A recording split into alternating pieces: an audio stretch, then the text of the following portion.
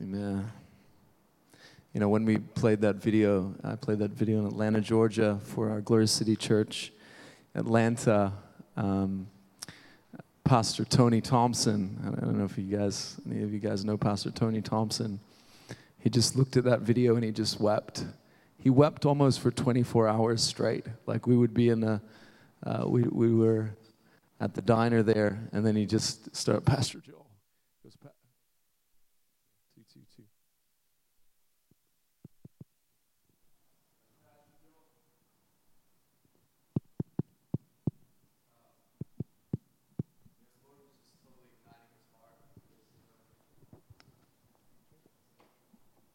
The Lord was just igniting his heart, and he said, I didn't realize we were doing church here, but we went straight out from the church, just right down to quite an affluent area called Sewanee, and we got to meet with a whole bunch of different people. The first guy that we met was a Hindu guy, and we got to talk with him. He goes, Pastor Joel, we've been doing church here, but they're not coming.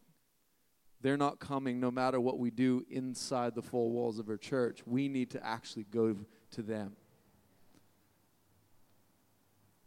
There is a statistic that says that about 70%, I would imagine that would be similar in Australia, 70% of people have made the decision.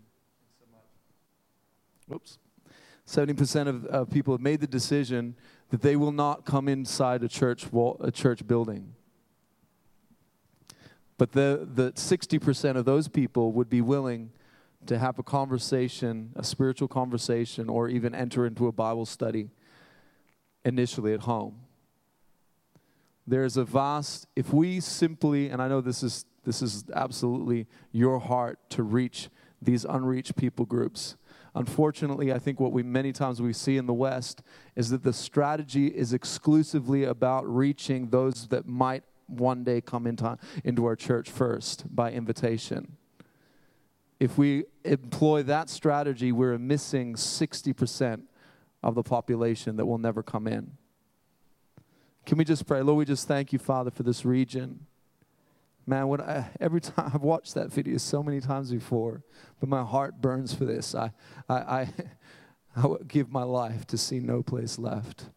Lord, we thank you, Father, for this region, for this territory. Lord, even for the different nationalities that are represented. God, I thank you that you are just stirring up such a deep heart.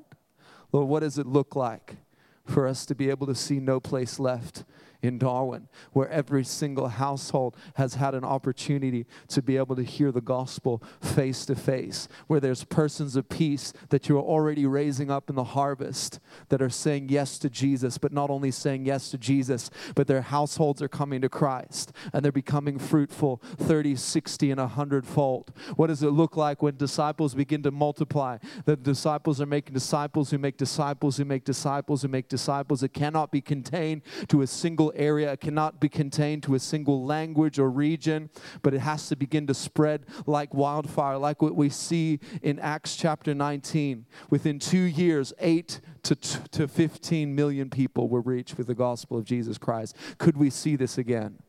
Could we see this here? Thank you, Lord.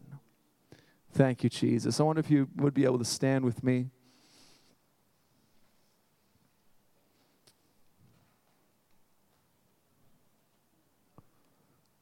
Do you think that it would be possible we could go out for 20 minutes, either driving or just walking? I could give you guys the option. If somebody wants to drive, maybe you could just lift your hand and indicate on your hand the number of seats that you have available, that if you want people to carpool with you. But, babe, could you just write this up on the board? Oh, baby.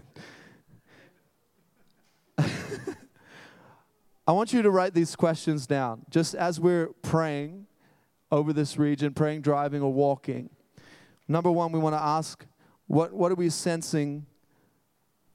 What are we sensing with regards to the heart of the Father for this area? Second thing is we want to ask for kingdom strategies to reach the area. The third thing is what are you sensing about key people of peace that God is preparing? And the fourth thing is, what needs to be shifted in prayer to see a movement in this area or to see radical transformation? Have you got those things? Oh, I'm sorry. I went too fast. Yeah. What are some strategies to reaching the area?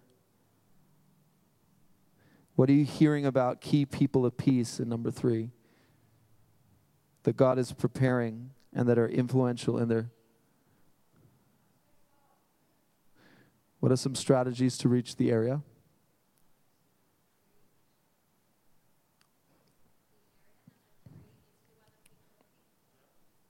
Yeah.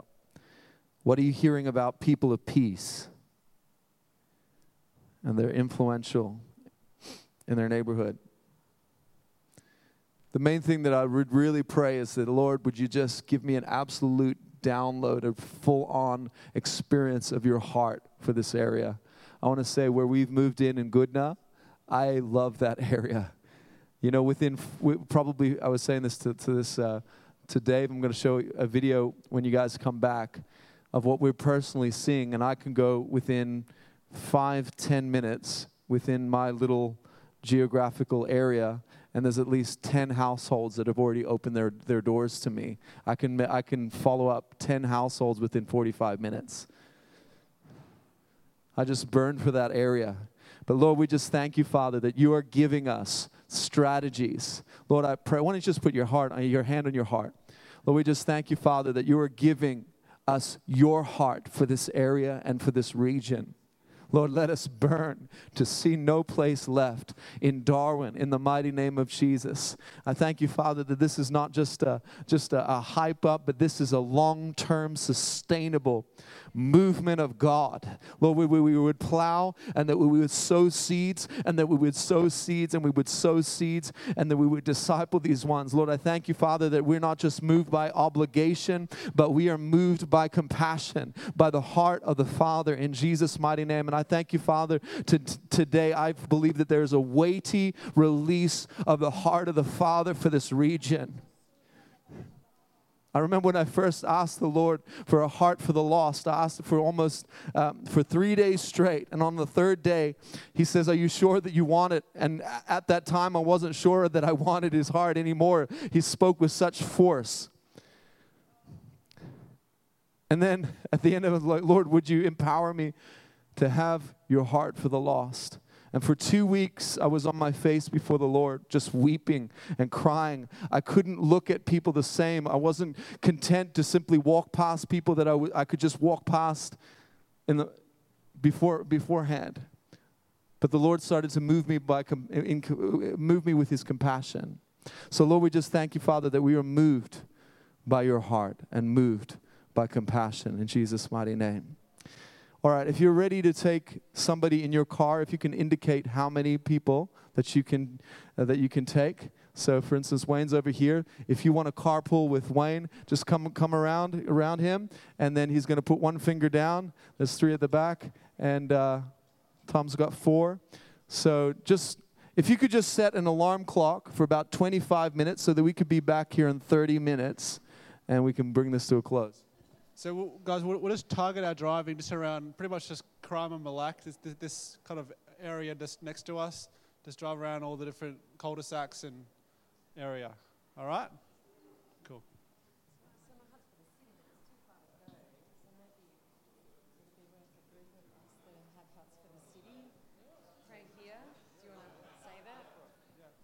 So Dee's just saying here she's burning for the city.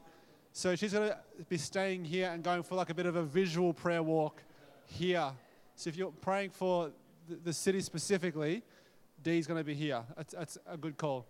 Otherwise, just jump in a car and be back in 25 minutes or half an hour. Some of you might see somebody that the Lord draws you to and you want to go jump out of the car and pray for him. Just do whatever, as long as it's legal.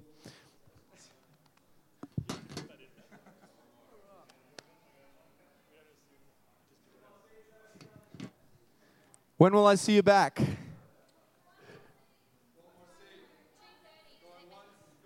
So 2:30. We'll see you back at 2:30, all right? When are we seeing you back? What are the 4 things that we're praying for? What are we sensing God's heart for? What are the strategies to reach the area? Who are the persons of peace? What needs to be shifted in prayer?